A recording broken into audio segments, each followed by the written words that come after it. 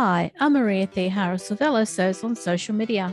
Welcome back to Sew Over 50 podcast on Sew Organised Style. Grab a cuppa and relax with us. Sew Organised Style podcast acknowledges traditional owners of country throughout Australia. We pay our respects to Aboriginal and Torres Strait Islander cultures and to the elders past, present and emerging. Thanks for joining us on a special Sew Over 50 podcast. Sew Over 50 intersects with all communities. Thanks for coming back to hear about Angie's actual TV experience in more detail. If you haven't listened to part 1 of Angie's podcast, please go back and have a listen to it so you don't feel like you missed out on anything that she talked about in the first podcast. In this podcast, you'll hear about some of the really lovely things that Angie is planning to do this year that I know that you'll support her with. What was the show? Because I don't live in the UK. Yeah, and it's a shame. I don't think you can get it either, can you? It's on a channel called More 4. That's the app. The app is More 4, and it's Channel 4 here in England. The programme is called Kirsty's Handmade Christmas. Kirsty Allsopp she'll be well known to people here, and she does a programme called Location, where she and her co-host help people find a new property. And she is a crafter, and she's been doing craft shows, I'd say, for the last 10 years or so.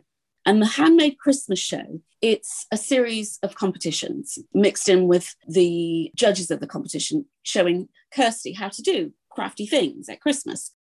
And there are 10 competitions. There's one each episode. So there are 10 episodes in the fortnight sort of around Christmas. I think this time it was a week before, running up. In fact, originally, I think mine was meant to be on Christmas Eve. So you've got 10 competitions and they're the best of whatever. Best Christmas tree decorate, best gingerbread house, best toy, which was the one that I did.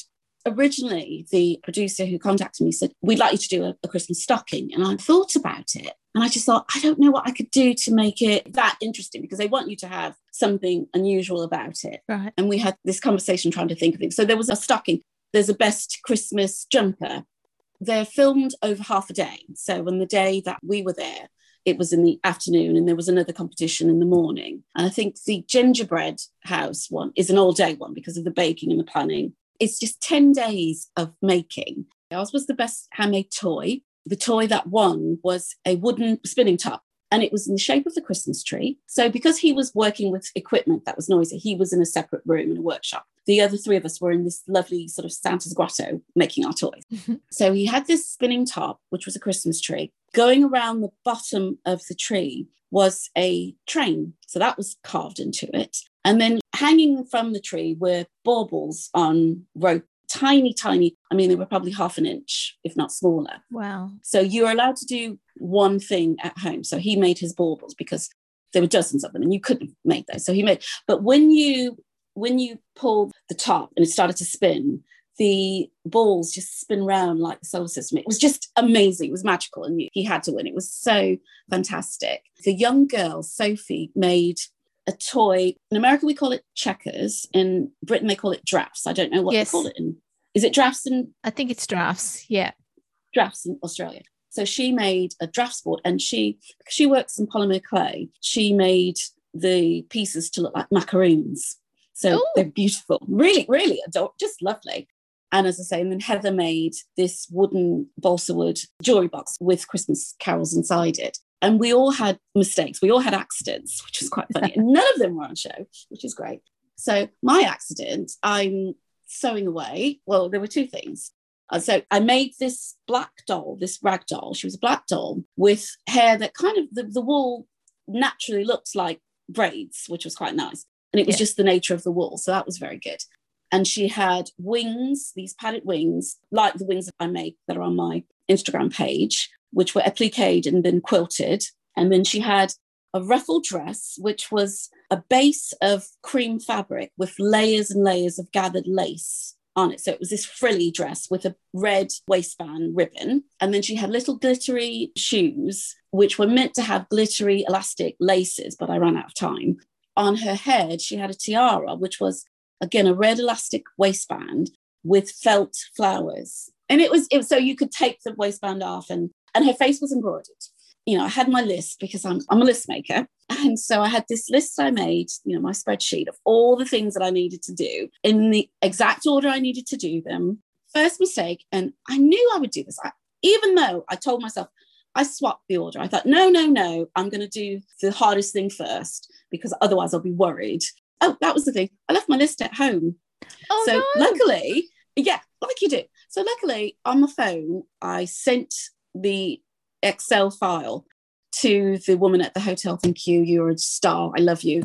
And she printed it for me. Thank the Lord. It was just... So anyway, so I had this list and I decided I'm going to make the wings first because they're quite complicated.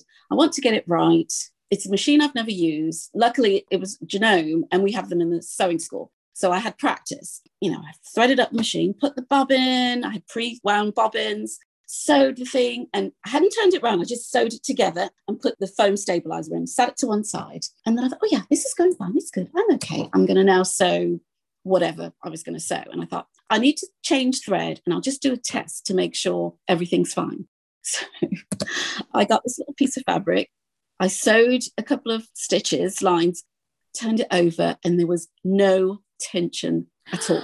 Oh. Nothing, just straight lines. And I thought, you've wound that bobbin incorrectly. So I go and I pick up these discreetly because there are photographers, the filmers everywhere. Pick it up and look at the back. And I'm thinking, oh, for goodness sake, there's nothing. So he'd already filmed me, because everybody has their own filmer, cinematographer. Right. And so I thought, it's okay. I'm just going to put the other thread back in the machine. I'm just going to pick it up and go again. And he said to me, oh, why are you doing that? And I said, well, the thing is, this is a toy. It's going to be played with. So I thought I'd reinforce my stitches to make sure it's super strong. Nice work. And I just thought, he doesn't know. He's just going to buy whatever I say. So that was fine. And then I got onto the face. So I'm pre-drawn the face onto the fabric. Mm-hmm. So I was embroidering the face and then managed to sew my finger to the fabric in the embroidery hoop. So I was like, I'll just put this under the table and I'll just pull the needle out. Oh, good. No blood. Okay. Put that there. I'll get a tissue. It's fine. Again, fine. Nobody will notice. It's fine. They were my mistakes. It's just hilarious. And then Heather, who was using, a glue gun for the bits, glued her fingers together. But luckily, nobody noticed. And she had whatever you use to unglue. So I'll just get that. I'll just unglue them. That's fine.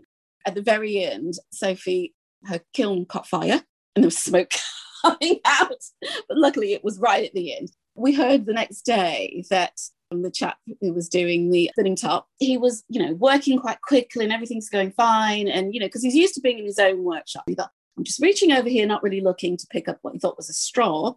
And it was a scalpel, nearly chopped his finger off. Right. So he sort of said, oh, I think I might need a plaster. So there's just him and his filmer in the room. Mm-hmm. And he kept saying this and the guy's not reacting.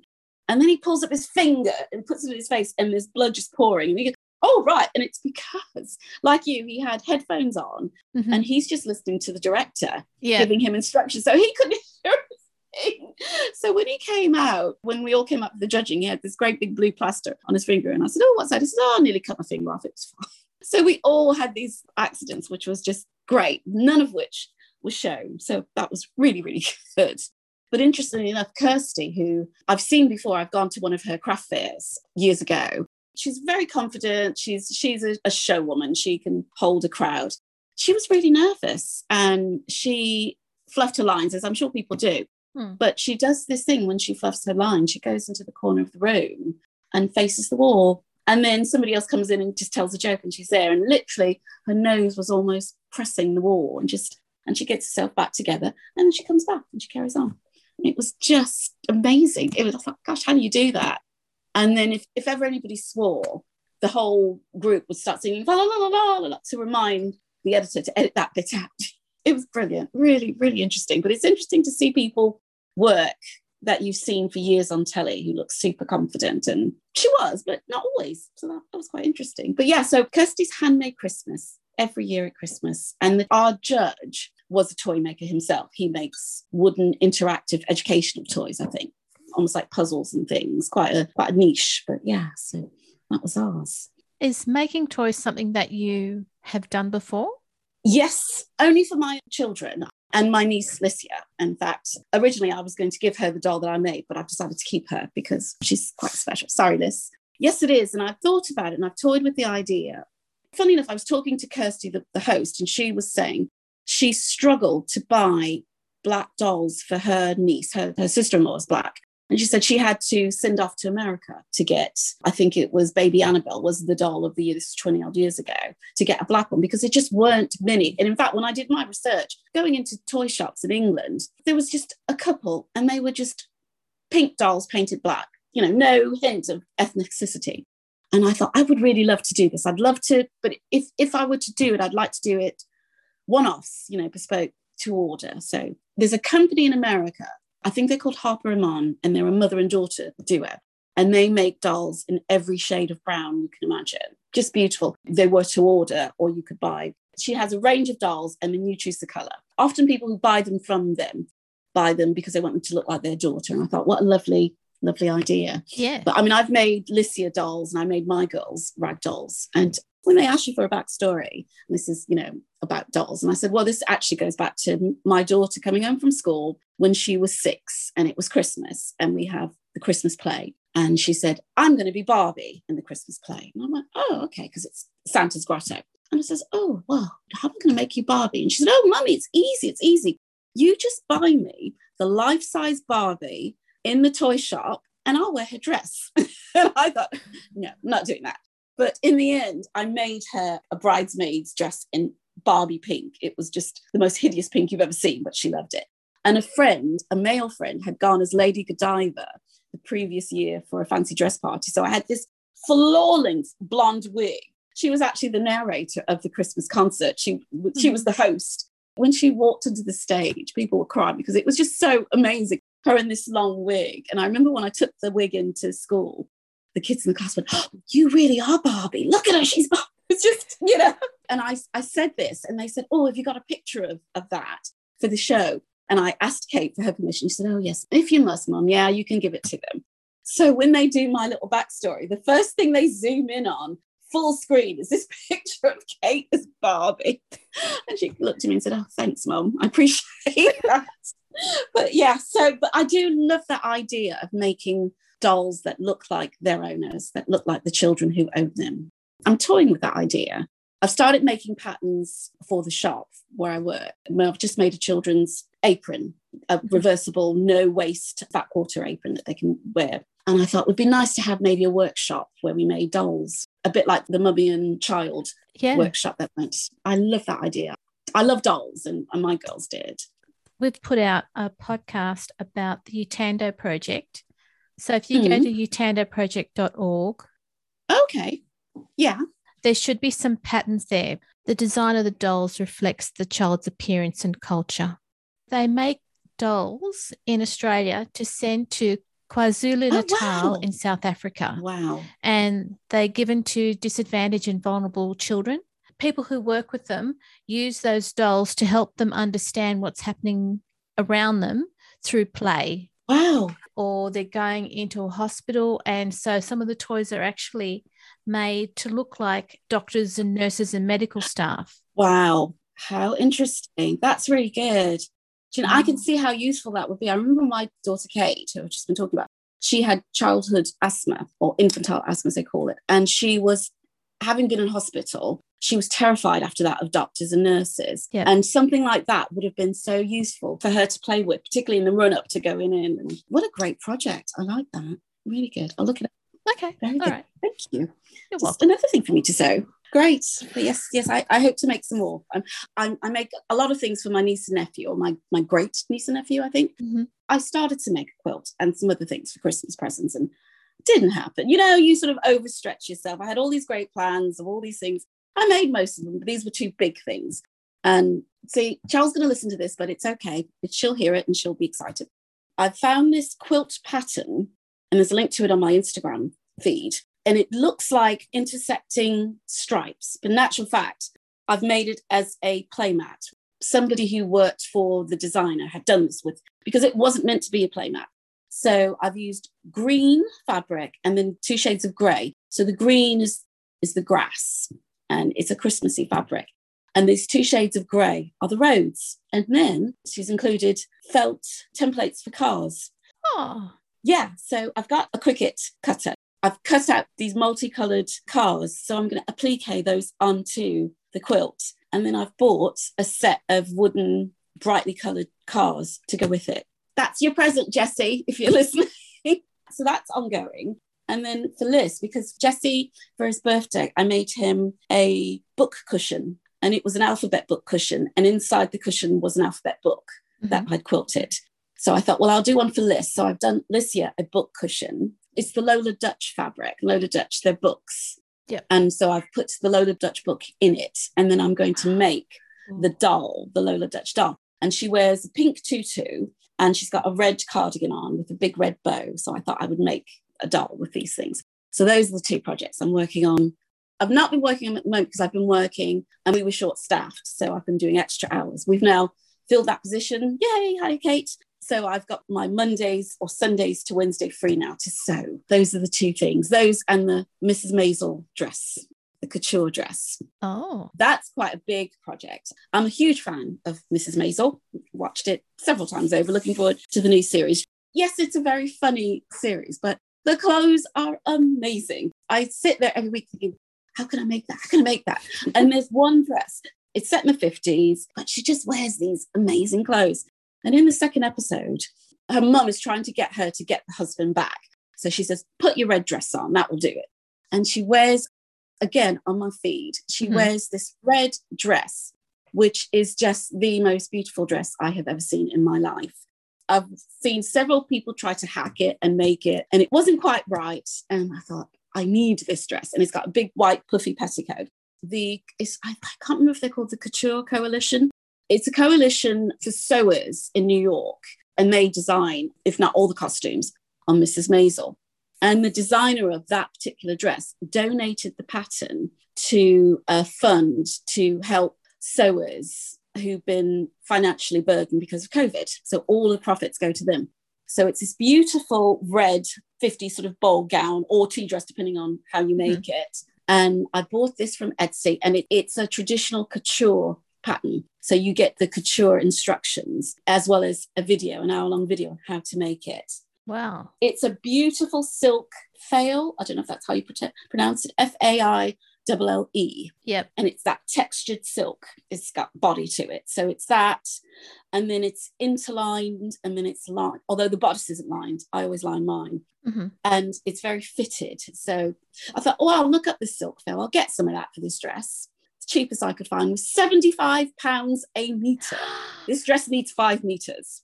Whereas mostly it cost £150 per £150.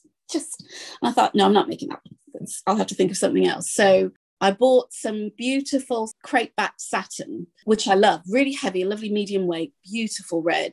And I made another dress in it. In fact, that was my last project. And it's a wrap dress that I've made before. Beautiful.